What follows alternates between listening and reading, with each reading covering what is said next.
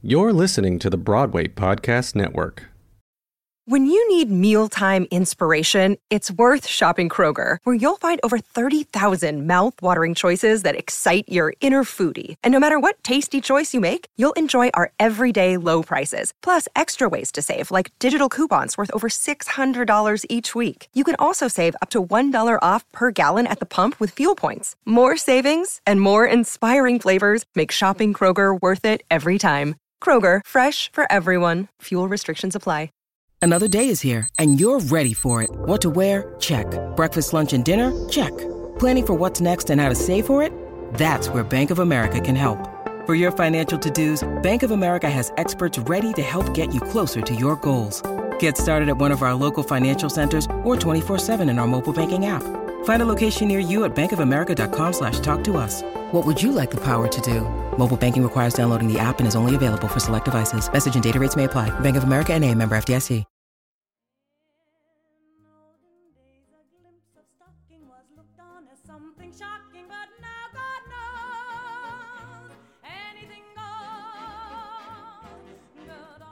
Hi, I'm Andrew Child, and welcome to 50 Key Stage Musicals, the podcast, a companion piece to the Routledge Press publication 50 Key Stage Musicals, which is available for purchase by going to routledge.com or clicking the link below in today's show description. Today's episode focuses on Chapter 7, Anything Goes, and with us today is the author of 50 Key Stage Musicals, Robert W. Schneider. Professor Schneider holds academic appointments at Penn State University, New York Film Academy, and Mount Union University, as well as serving as the artistic director for the J2 Spotlight Musical Theater Company and as an original programming producer at Feinstein's 54 Below in New York City. He is the host of the podcasts Behind the Curtain, Broadway's Living Legends, Gay Card Revoked, and This Was a Thing. For the past 15 years, Robert has been one of the most prolific leaders of online education in the arts. Robert, I'm excited to chat about Anything Goes today. Thank you, Andrew, and please feel free to call me Rob. Oh, wow. Robert sounds so formal. Much. It sounds so formal, but we're talking about a formal, sophisticated man today, so if you want to call me Robert, go for it. We are. Let's talk about this sophisticated man. So, Cole Porter. Before we go into Cole Porter, yeah. Why is Anything Goes in this book? Why is it a key stage musical? For me, and I think for Shannon as well, when we were and Peter Felicia, who was also helping us put this list together, I think one of the things that Anything Goes does that's really important is it takes what the content of a musical can be and elevates it so it becomes more sophisticated. A lot of the musicals, I think, before Anything Goes, puts like a large net out and hopes that it talks to as many audiences as possible. Cole Porter, with Anything Goes, on the other hand, says, no, I'm not going to go down to the lowest common denominator. In fact, I'm going to raise the bar of intelligence and sophistication, and the audience has to meet me there. Okay. So I'm not going to go down to them. And I think, like, for example, if you listen to something like Tea for Two from No No Nanette, where it's very generic, and I feel like songwriting before Anything Goes, the composer specifically, or the lyricist specifically said, we want to tug at an audience's heartstrings. Cole Porter says, I'm not interested in your heart as much as I am in your mind. I want your brain to be an active part in watching a musical theater piece. Okay. I don't know if that was conscious. I don't know if that's what he was thinking of at the time. But I think because of the wit and sophistication and the elevation that he brings to musicals, just about every single musical after that, whether they realize it or not, suddenly goes, oh my God, the audience is smarter than we're giving them credit for. Okay. They can get a little bit more sophisticated. And when you think of the 1930s, and you think of escapism, I think regardless if you're looking at film or literature or musicals, I think Cole Porter is still like the icon of 1930s escapism. Because so much of his musicals were about, we don't have a care in the world, everyone's filthy rich, it's about education, it's about drinking martinis and tuxedos and evening gowns and penthouses, which is something that was then in movies of that time and in literature of that time, but it was really his musicals that I think encapsulated a certain era. So for me, in terms of musical theater trajectory, the key to me is the fact that he's elevated the art form, specifically of lyrical writing, lyric writing. Which, all of that makes sense when we look at the chapter in the book. This one is almost like we could call it a translation, you know? Yeah. Breaks down the lyrics in a really accessible way and an informative way. Yeah, the great Scott Miller, who wrote the chapter for this, for Anything Goes, and is a brilliant musical theater writer. He has a great book called Deconstructing Harold Hill, which if you've never read it, I would encourage you to do so. I would encourage everybody to do so. He runs the New Line Theater down in Missouri. He's a brilliant individual. It was his idea to take a song that I think we've heard so often, which is You're the Top, which is from Anything Goes, and to detail specifically what Porter was trying to achieve, that because time has marched on, we sort of have lost track of.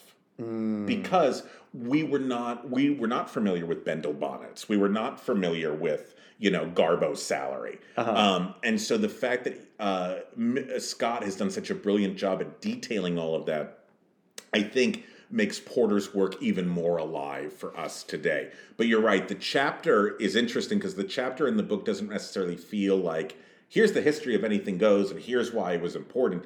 It details specifically what Porter brought to musical theater, and this was just the show that he happened to do it on. So let's talk a little bit about Cole Porter. Great. The guy, the man, the myth, the legend. Yeah, so where does he fit into the pop culture that he is so clearly, I don't even know if I want to say infatuated with, but he's concerned with it enough to write all these songs that reference things that we then need to translate decades later? I think it was very clear that Cole Porter was writing for his friends. Okay. And I think what he was obsessed with, like you said, and I think obsessed is a very good word, is with intelligence, with wit, with sophistication, with romanticism, with luxury.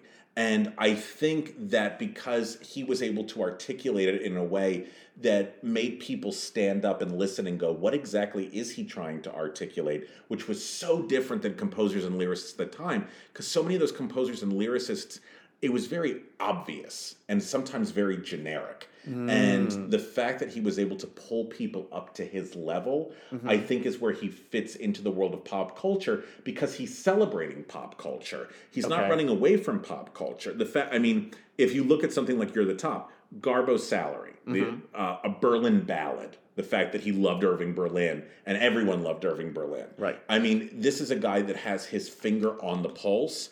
And it's a pulse that a lot of people wish they could have, but economically they cannot. So they aspire to sort of be in his circle.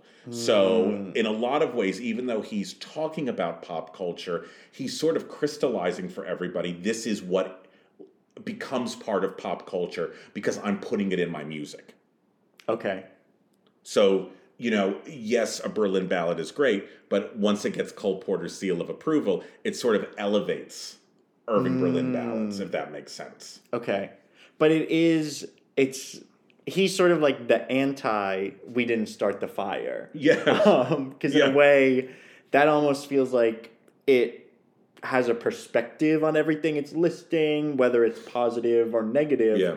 Or La Vie Bohème even feels like it has a perspective, whereas this, I don't know. It's different. Well, I think that, if you're talking about like Liszt songs specifically, which is sort of what his big claim to fame was a Liszt song to me is like a mosaic in which you see all the tiny little pieces lyrically as they're going by you. But then when you step back, you get the whole picture because you look at all the things that were mentioned in the list and you go, this is the point of view on it.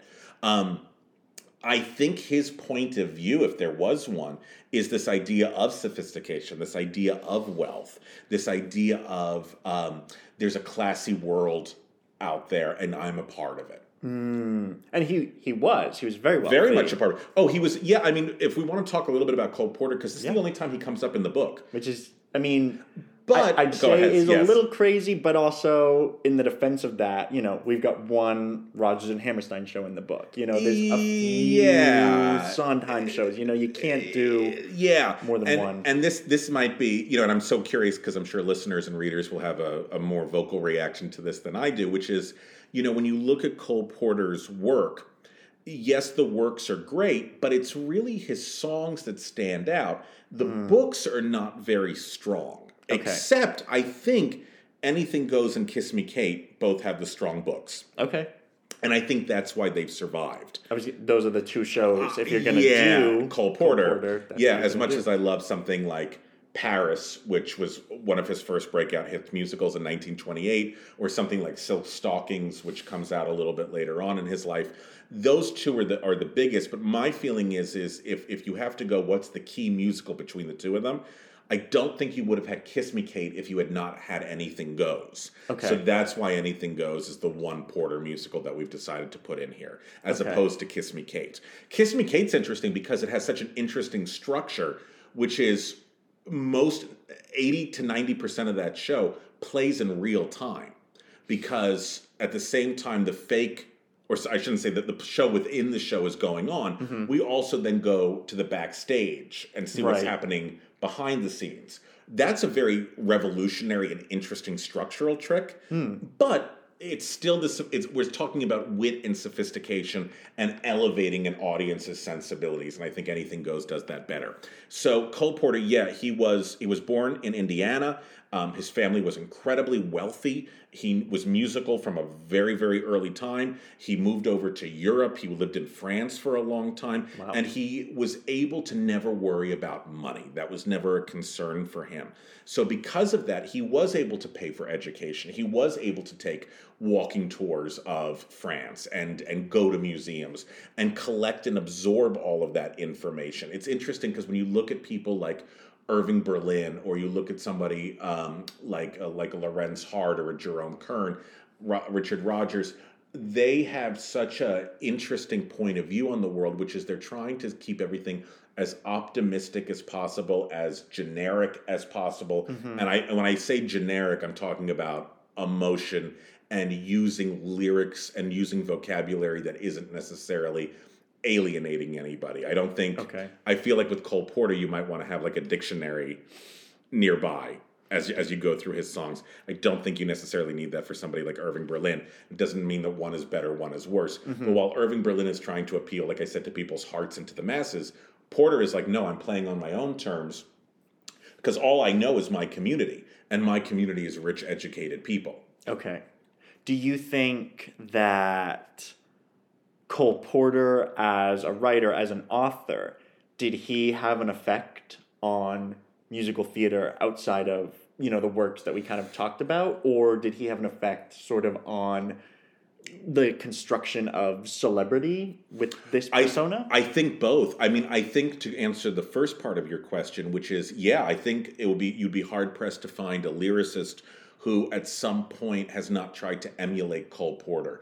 And I think the greatest lyricist of musical theater is Stephen Sondheim. And he said one of the greatest thrills in his life was when he played Together Wherever We Go from Gypsy for Cole Porter for the first time. Wow. Because apparently Cole Porter laughed very loud on, No fists, no fights, no feuds, no egos, amigos. Okay. And it's a good lyric. It's a great lyric. But the fact that Stephen Sondheim was like, oh my God, Cole Porter validated me. I think every lyricist, Stephen Sondheim, Jerry Herman, Richard Maltby, Lorenz Hart, maybe in some ways, Jonathan Larson, Lin-Manuel Miranda. I mean, Lin-Manuel Miranda mentions Cole Porter specifically at the top of In the Heights. So yes, I think everyone knows when it comes to lyrics, this is the guy because he brought in such a sophisticated vocabulary, but also brought in other languages. Brought in, Spanish vocabulary, French vocabulary, using Spanish words and French words in order to fit a rhyme, which I don't think had really been done before. Okay. So that's that. And yes, in the term of celebrity, I think because what he personified was what everybody in the Great Depression wanted, which is somebody who did not have a care in the world. Cole Porter never had to worry about where his next meal was going to come from. Cole Porter never had to worry about, am I going to be able to pay the rent? And that's something I think in the 1930s, audiences really felt. They wanted some sort of escapism. They wanted to have not a care in the world. And he was exemplifying that for them, which is why I think so many of those screwball comedy, I call this era the Champagne era. The Champagne era of musicals, where it was about witty, sophisticated individuals. And I think because he was so prominent and successful at that, yes, he became a celebrity, but he also became the celebrity that sort of validated other celebrities. Okay. And validated, this is what's in, this is what's out, this is what you should be looking at, this is what you shouldn't be looking at. Even giving things opinions, even dismissing something. Or praising something, like for example, like Whistler's mother. Obviously, that from Porter's point of view, that's a compliment. Painting very vivid pictures of what excitement could be, like I get a kick out of you. Flying too high with some guy in the sky is my idea of nothing to do. I mean, he takes you on a journey that you wish you could afford to go on. Okay. Yeah. So let's change topics a little bit. Let's talk Ethel Merman. Do we... Oh. Let's do it. Thank you. Do we... Let's do it. Let's fall in love. Let's do it. Let's fall in love. Do we care about Anything Goes? Does that have anything to do with the fact that Ethel Merman originated Reno Sweeney? So.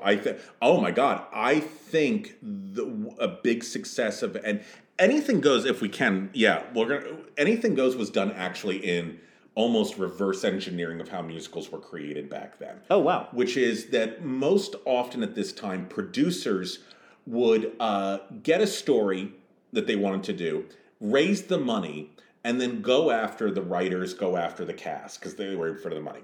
Vinton Friedley, who was the producer of this show, went in the reverse way, which is he brought on Ethel Merman, he brought on William Gaxton, he brought on Victor Moore, and he brought on Cole Porter.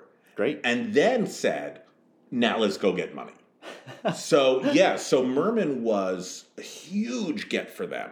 And the fact that she had the loudest voice and one of the greatest voices in musical theater.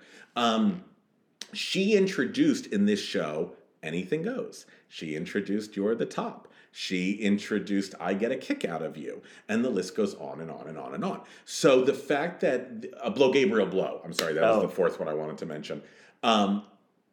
Her power knocked these songs out of the park. It's a perfect storm. You have one of the most brilliant performers and you have one of the most brilliant lyricists coming together and creating something really magical.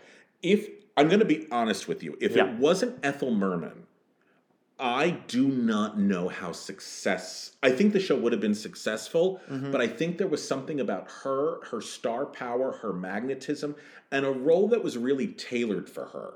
Because Lindsay and Krause were very smart in going, okay, we know who this character is, but how can we write it in a way that that really plays to Ethel Merman's strengths? Okay. Which had not really been done before. And what I mean by that is they knew, well, other composers who had worked with her go, well, she's loud, so we'll give her loud songs. This was the first time they were going, yeah, but what is she doing when she's not singing? What's that personality like when she's not singing? Okay. And and for lack of a better term, they go, this is a broad. That's how they looked at her, this is a broad. This is like when you think of that image in your head, that's who Ethel Merman is. So let's use that throughout the show. And it really started to craft her persona. And in fact, Ethel Merman then became almost Cole Porter's muse in a way, because he wrote other shows for her as time went on. Okay. She loved him, he loved her. All was great. So yeah, I think her being involved in this and the fact that she's singing the best songs in the show, I think went a long, long way. Okay. For her. Do you think, because now we've got this long roster of iconic women who have played Reno Sweeney. Yeah. Reno has to be the salt of the earth. Reno has to be incredibly grounded. Reno is the one who sort of sits there and observes everything and goes, isn't this fucking silly? Isn't this weird? Or isn't this fun? Isn't this great? But she has to have such an automatic connection with us in the audience. Lindsay and Krause used Amy Semple McPherson Love. as an inspiration for this character. And I think you need that. You need to be a zealot in which we believe it as an audience. Okay. And I think that's what Merman was able to do because she was so grounded and so powerful. That's what I think you need. And I think that's why Patti LuPone was very successful when she did it. Well, she's loud. Yeah. There you go. She is loud. And I also think Sutton Foster was successful. Great. When she did it. Did you see either of those? I did. Okay. Yeah, well, actually, I should go back. I saw the Lincoln Center archive of Anything Goes with Patti LuPone, but then actually saw the Sutton Foster version. Yeah, you need someone that the audience is going to go, I like them and I believe them. Okay. Yeah. So I think as soon as you don't have that, you're kind of not in a good place. A lot of these 30s shows, and I think what makes them hard, because I think it's a trait that we're kind of losing, is you have to have charming performers. And I think today's style of comedy, and this isn't negative at all, is it's very dry, it's very cynical, it's very over it, jaded. And I think that sort of personality, it's very hard, I think, to find charming performers today. Okay. And performers they're not giving you a Meisner class, but like that they come on stage and you genuinely are charmed by them. And and I think that's what makes this show probably harder to produce as time goes on. Because I don't think the script suffers and I don't think the score suffers. Mm-hmm. I think that extra element that Merman brought to it, I don't know if that's still there so much anymore. Would love to have seen Bette Midler play the role at some point. Yeah, why is that? Because I think that would be a perfect casting opportunity. There's someone who's a quote-unquote broad. There's someone who is so incredibly charming. And you want to look at Reno and go, okay, she's going to take care of everything. Yeah. You look at Bette Midler and go, got it. She's good. Yeah, I would love to see her do it at some point. She's loud. And she's loud. That's really what the whole show is about. It's just about anything goes, including your eardrums. Be nice and loud. Yeah. Do you think... this is kind of out of nowhere. I didn't realize that the character was based on Amy Semple McPherson. Yeah. We don't talk about in the book Amy Semple McPherson's musical Scandalous. Scandalous. There we go. The Kathy Lee Gifford musical, Scandalous. There we go. I don't know. Does Anything Goes have anything to do with that? Where we kind of we don't need to see this on stage. We've already seen Reno. Oh. Or no, they're two totally separate things. The idea that Reno is a female evangelist. Okay. That's pretty much where the lines end between Reno Sweeney and Amy Semple McPherson. Okay. So yes, I think Amy Semple McPherson's life was probably 1,000,000 times more interesting than Reno Sweeney's life.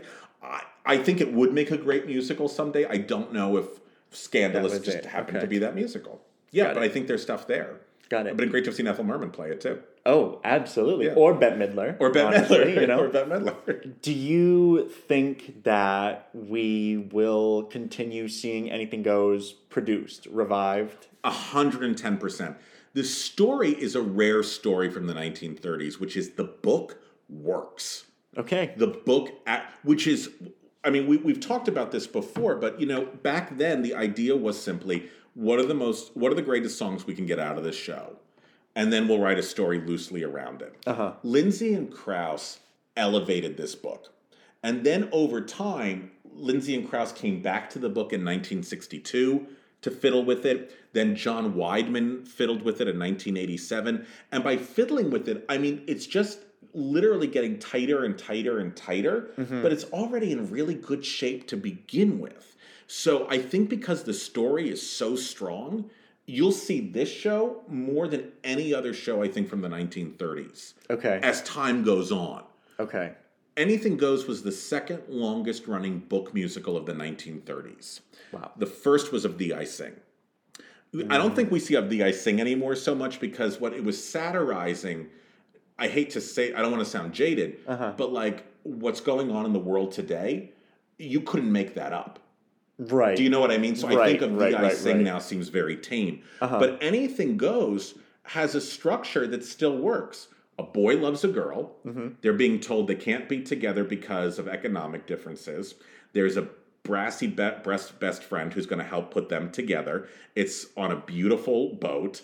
It's got really funny characters. And one of the things I think that was so good was Lindsay and Krause took what Bolton and Wodehouse created and literally fleshed it out. And because of that, they actually were able to make characters that were funny and interesting and that contemporary audiences can still latch onto. Okay. Lindsay and Krause made it feel like a story. If you look at the outline, because I don't know if people know this, but what had happened was Vinton Friedley hired Guy Bolton and P.G. Wodehouse to write the story of Anything Goes, to write the script of it. He wasn't satisfied with what they came up with. Okay. And by the time it was ready to go into rehearsal, he was like, I can't really use this script. Let me give this to Lindsay and Krause. And what happened was Guy Bolton would structure the show. So he would write down this happens and this happens and this happens. And then P.G. Wodehouse would flesh it out. But it never really got fleshed out. It was still two-dimensional. So he was like, I don't want to use them again. He really couldn't use them again because they would already work. They were in London. They were already in another gig. Okay. So he asked Howard Lindsay and Russell Krause to take over. Howard Lindsay was a director, and he wanted to work with Russell Krause, who was a press agent. And so the two of them came together, and they created a really unique, wonderful book for Anything Goes. So yeah, I think that's why we'll still see it today. I hope that answered the question. No, absolutely. Yeah, which is the fact that they've created something that still works. Plus that score. Right. That score, it can still send shivers down your spine. Listening to someone belt Blow Gabriel Blow. Best song on the show. Anything Goes, a list song in itself in some ways, is also incredibly funny. And even though the things that they're talking about might seem tame by today's standards, we still get the joke. It's so what I find so interesting is like when you watch a number like You're the Top, which is filled with so many contemporary at that time references, audiences still latch onto it because they'll know some of the references like Mickey Mouse or Fred Astaire, but they're also watching two characters try to cheer one another up, and that's timeless. That none of the songs in Anything Goes feel like they come out of thin air, which is what happened so often in 20s and 30s musicals. You'd be like, what the fuck's happening? Why are they singing now? Flappers are we. Flappers are we. And in Anything Goes, you never feel that. Okay. I don't think you ever feel that. And I think over time, like I said, Lindsay and Krause, as musical theater sort of moved along and got more sophisticated book-wise, I think they went back and peeled away anything that might have felt obtrusive. But there was very little of that because they were already in pretty good shape. The other story with Bolton and Wodehouse, which some people really can't prove, is the original story of Anything Goes involved a shipwreck. Okay. And right before they were about to go into rehearsal, there was a fire on an actual cruise ship, and like 135 people lost their lives. So the story always was that Vinton Friedley was like, I don't want to use this plot anymore, and that's why I need these guys to rewrite it. Okay. At the end of the day, it seems that he was just not happy with their work, and the fire was coincidental. But sort of, this is very tangential in a musical we don't talk about in this book, but sort of the opposite when we look at Lindsay and Krause's work on The Sound of Music. Oh, yeah. And this was the first collaboration between these guys. Oh, really? Yeah, I didn't they know had that. never worked together before.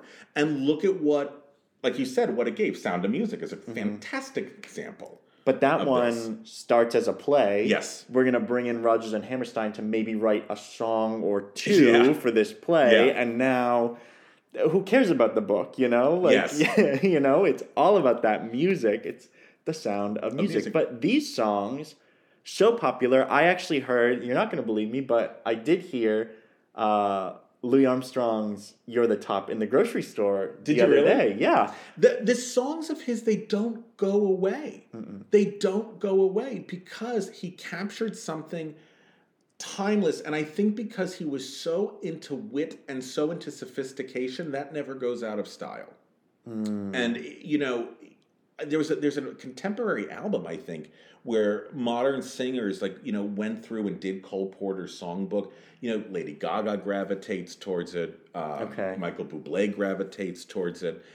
His ability to communicate in such a fun way and in a subversive way. That's the other thing. He's kind of cool, or lit. Kind of. Lit, as the kids would say. He's lit. Because he's thumbing his nose at the establishment. He wants to be a part of the establishment, but he's thumbing his nose at it and is saying, yo, people have sex. We'll talk about that. Yes, people will talk in coded language because they're not allowed to love who they want to love. And that doesn't go away. That doesn't go away. It's fun. It's fun for us. And to still hear, I remember when I saw Bullets Over Broadway, when two of the characters sang Let's Misbehave. And it was a song it's a Cole Porter song, but not a lot of people, I think, in that audience was familiar with that song because they were on the younger side. They found it hysterical. You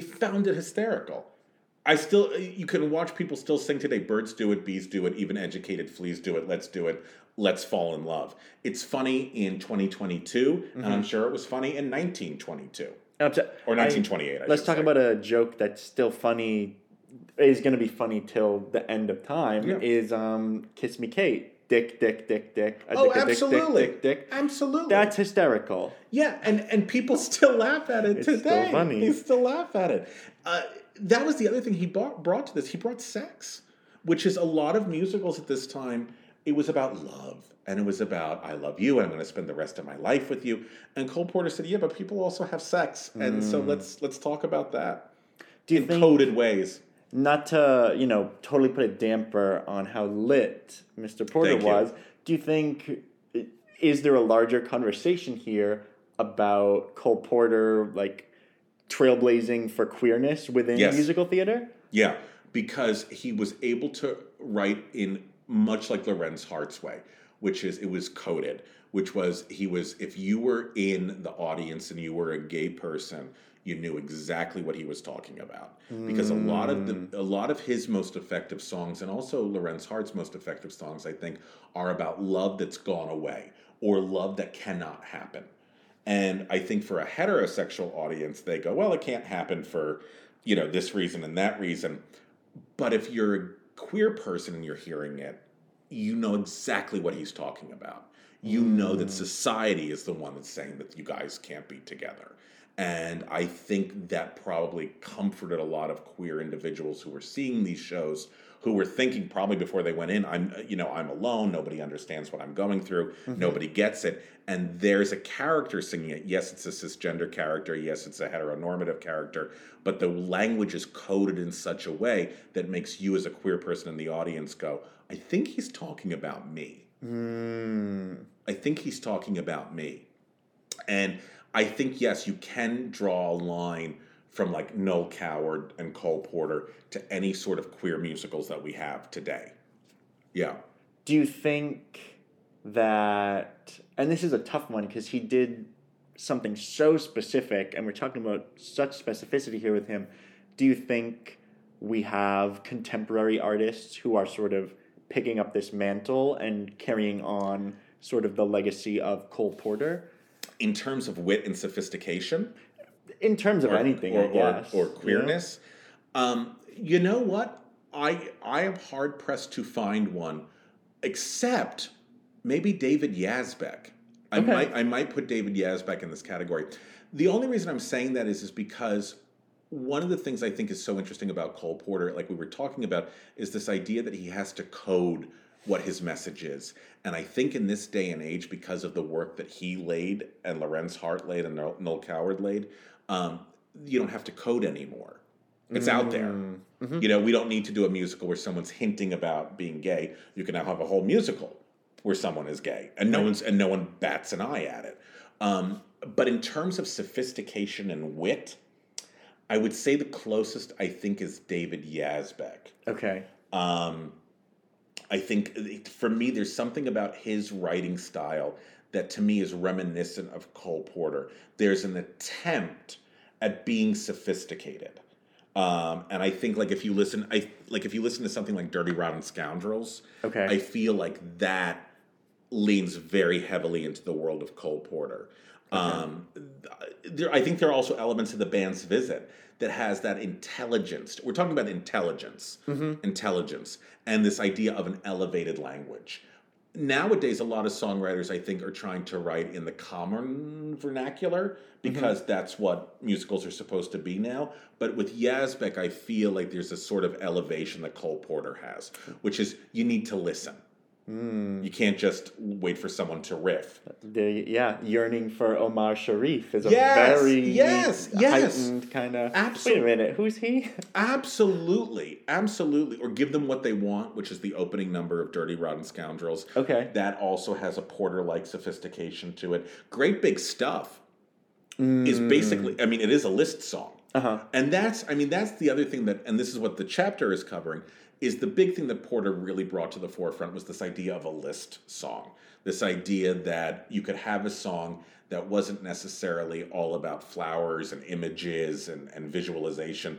It was just naming a list of items, and that list of items has a collective whole emotional feeling for the audience.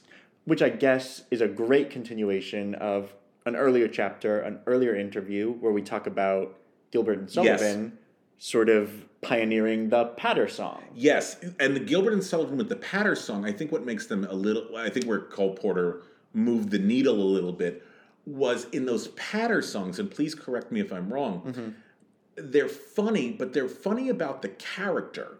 It's about the character's idiosyncrasies, like in Modern Major General, like the Square of the Hypotenuse and all that stuff. That's all about that individual. What Cole Porter is doing is he's like, let me bring in society and pop culture. Let me bring that into it. Okay. To show examples of things. Because then the audience gets a bigger laugh out of it because they go, oh my gosh, we were just talking about Garbo's salary before we got to the theater today, right? Or we're laughing about the pants on a Roxy Usher. So there's all those things that are there, and I think that's the way patter songs have now gone. Because when you look at patter songs, Liszt songs.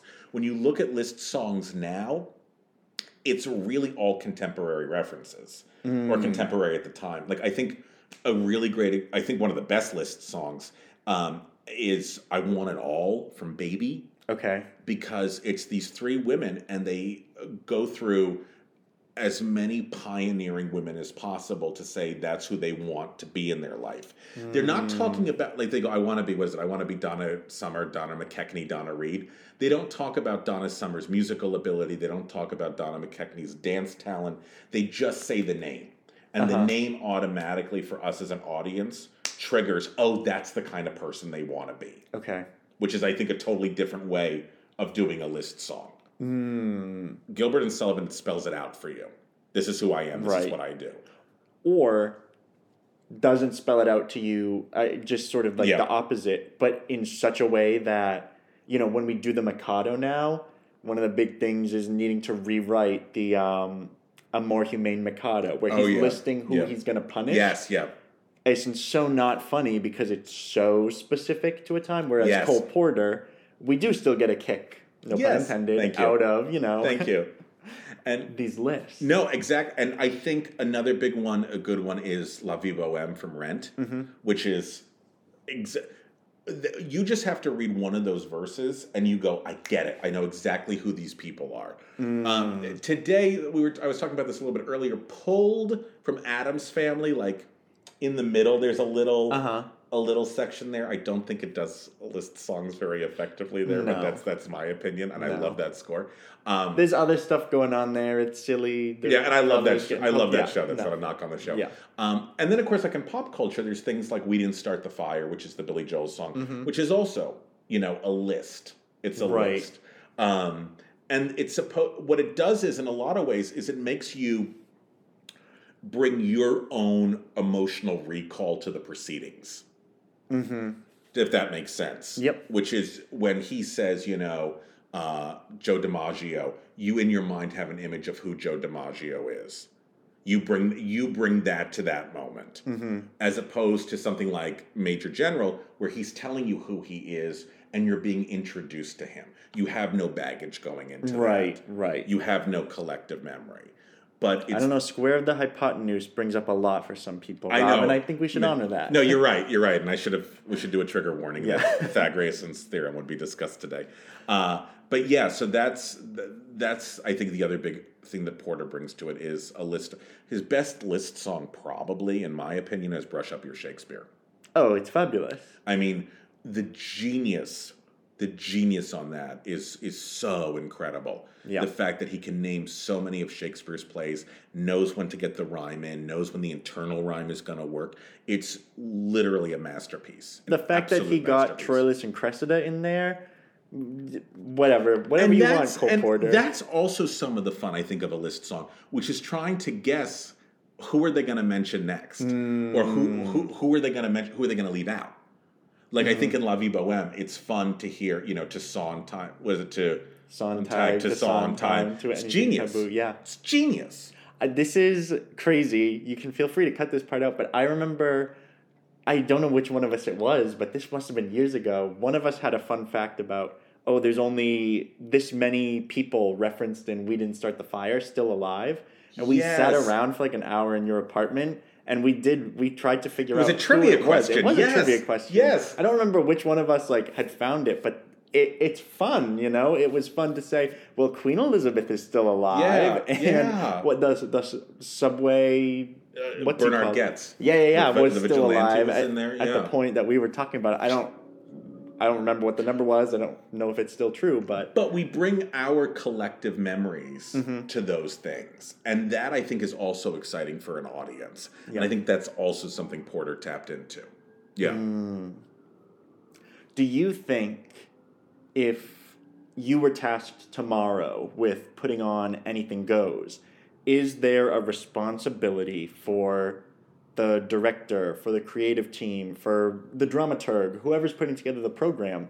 Do we need to know, do we need some of the references broken down for us to enjoy this show? To enjoy the show? No. Great. To enjoy the show? No. The show works. Show absolutely works. And like I said, in You're the Top, it's about joy.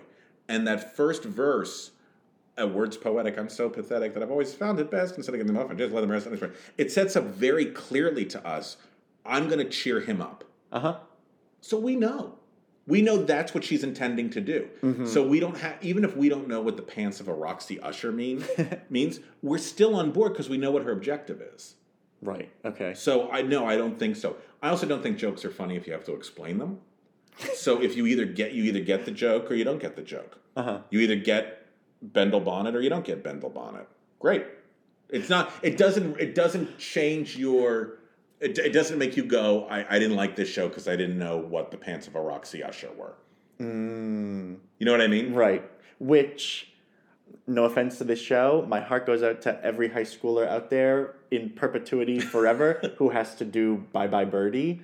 And Al Schweitzer joke. Oh, yeah. And even some of the Mussolini stuff, some of it is They're all the same, from Benedict dead. Arnold to Mussolini. Yeah, there's a couple jokes in there. Clindamycin, that's just yeah. They don't land, but I think you are right. I think You're the Top is still fun as long as you're big, you're broad in every sense. Yeah, and it's also, like I said, there are some references in there that it still lands. You might not get every reference, but you'll at least get 1 out of every 6.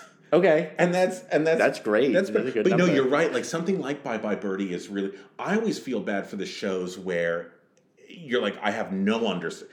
Bells are ringing. Oh no, it's so hard because you just go. Do people understand what an answering service was? Right. The premise, the whole premise of the show idea is so bizarre and Parts foreign. of Pajama Game get Parts a little of Pajama bit Game. What's going on? Exactly, and those to me, I think those are ones I'm ooh, how does a younger generation tap into that? But you wouldn't put Anything Goes or any of these songs in that camp necessarily. No, I would not. Okay. I would not. No, I think that they're joyous. They're joyous, and you get the point of what's supposed to be happening. Do you think, will we see a resurgence in your imagination of sort of joyous musicals anytime soon? Are we due for that? I think so, because I think what we're going through now is not that different from what people were going through in the 1930s. And I'm sure people will say, no, there's a difference. And yes, I know that. But what I'm talking about is this national identity of who are we? What are we doing with ourselves? And are we ever going to be able to afford to get things that we want and to do things that we want? I think the fact that in the 1930s people were desperately... I mean, look at the pandemic. What was most successful during the pandemic? Escapism. Right. That's what people were looking at during... Any time the country goes through a national crisis, which is what we're going through right now, and we've been going through it now, I think, for quite a long time, people look for escapism. People look for ways of being taken out of themselves. And I think Broadway, at times like this, does a really good job of providing that. Like, for example, look at the early 2000s, right after 9/11. Look at all the musicals that came in that were successful. Hairspray, Millie, Mamma Mia. It was all shows that were comfort food. Comfort food. And I think that we will be getting more shows like Anything Goes, which is just, we just want to make you laugh. We just want to make you laugh. I think what's going to be tricky is in this day and age, what exactly can make people laugh and what's appropriate comedy. I think that's something I don't think they were dealing with during Cole Porter's time. Okay. Which is what is funny? Because I think right now, and that's also a problem with Anything Goes, which is there's stuff in Anything Goes now that you go, right. Oh, gee, what? Jesus, yeah. Well, what is this? Like, this is offensive. How are we going to handle this? Right. So I think one of the big issues that people are running into now with comedy is how do you create a comedy that's funny, but at the same time not offend people or marginalize people or diminish people. And that's something that they were not dealing with that we're dealing with now. So so the answer is I think yes, but I think it might be done in a more sensitive manner. Okay. But it's very possible, though. You know, yeah, it's absolutely. very much like people are doing it. Oh, all of course. over. And I think we'll see more of them. I think we'll see more of them. I think that I don't know if it'll ever be at the wit and sophistication. Although, you know what? I'm sorry. Besides David Yazbek, I can't believe I left his name off. Lin-Manuel Miranda.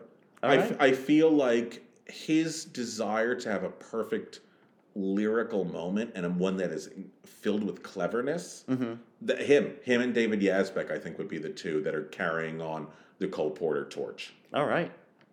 The one who comes to mind for me, and I don't know his name, but is a TikToker who does these raps that just sort of ramble through pop culture and like references all these moments. Oh, I love that. But it's maybe like a very literal translation of what Cole Porter was doing, but I do think it is what Cole Porter was doing, and it's everything you were just talking about, where it's like the whole comedy of it relies on you having an image of your mind. This time, not of Joe DiMaggio, but Azalea Banks. Like you having a perspective, you knowing who Shrek is, stuff like that. Exactly.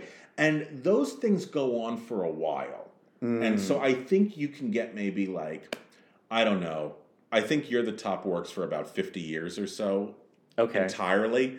And then it starts to dip off and people go, what's the Rocks? Who's Bendel?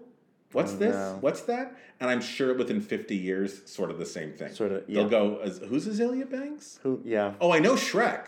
Oh, yeah, of course. What's Azalea? Who's that? What is that? Is that a location? Sure, yeah. And so I think you have like a 50-year shelf life. Okay. With some of those things. But Shrek is the Mickey Mouse. Oh, I got it. Yeah, Mickey Mouse. Shrek is the Minnie Mouse. Say no more. Mickey Mouse, got it. You're the top. Understood. And it's interesting, actually, like when I do I Want It All in my classes, it's interesting to note, like, as time goes on, how many more times hands will go up and go, who's this person? Like 20 years ago, it would be like, I want to be Margaret Sanger, Margaret Thatcher, Margaret Mead. Okay. And people would go, I know Margaret Mead and I know Margaret Thatcher, but who's Margaret Sanger? Okay. And now it's like, I don't know who any of these people are. So it's interesting to watch as time goes on, how that sort of just fades out of people's consciousness. Then one of the questions I think that comes up a lot with You're the Top, actually, and a lot of Cole Porter songs is, do we update it to like get people to understand or to make a joke land better? I don't think you need to. Okay. But that's just me. But I don't know, like, if we get to that point, is that the time that we say, great, thank you, anything goes, go join FDI Sing, maybe we'll see you at Encores. You know? Great. No, I don't think so, because I think that is like one tiny % of the overall show. Okay. If there was a show that like, I'm trying to think of like ones off the top of my head where they're so pop culture heavy that you're like, I just can't. Oh, you know what? Which one comes to my mind? And it's actually, I think, a good show, is something like Top Banana. Okay. Which is a musical from the 50s, and it's a parody of Milton Berle's television show and making fun of Milton Berle. And if you don't know who he is and you don't know the show, then it kind of just that's when I'm like, you're going to go to Encores and we'll see you in 10 years with Nathan Lane playing the role, and best of luck. But anything goes. That the contemporary references is just a small part of the overall part of the show. Honestly, you could cut You're the Top and still have a great show. Oh, absolutely. As long as you have Blow Gabriel Blow. Yeah, and nobody needs that. No. And that's the other thing, which is you enjoy Anything Goes. You didn't know it was based on Amy Semple McPherson. No. You just go, that's a fun character. Right. If you know who Amy Semple McPherson is, it elevates it a little bit, it adds a layer, but it doesn't take anything away. Top Banana is a show where if you don't know who Milton Berle is, this show makes no sense. Okay. I think. Yeah. Okay. You know, and you just sit there and you go, I don't get this. What's happening? Like, why is this funny? I don't think you have that problem when Anything Goes. You still go, I know why this is funny. Yeah. Yeah. Still enjoy. I think so. Great. Well, thank you so much for chatting about Anything Goes with me. Oh, thanks, Andrew. This was such a pleasure. I'm so happy that you asked me to come and talk about it. Yeah, absolutely. And thank you, listeners, for joining us today. Please make sure to purchase a copy of 50 Key Stage Musicals by visiting Routledge.com or by clicking in today's show description. If you want to learn more about Anything Goes, please also review the links in the below description. I'm Andrew Child, and thank you for listening to 50 Key Stage Musicals, the podcast. Anything goes. Good authors too, who once knew better words, now only use four-letter words.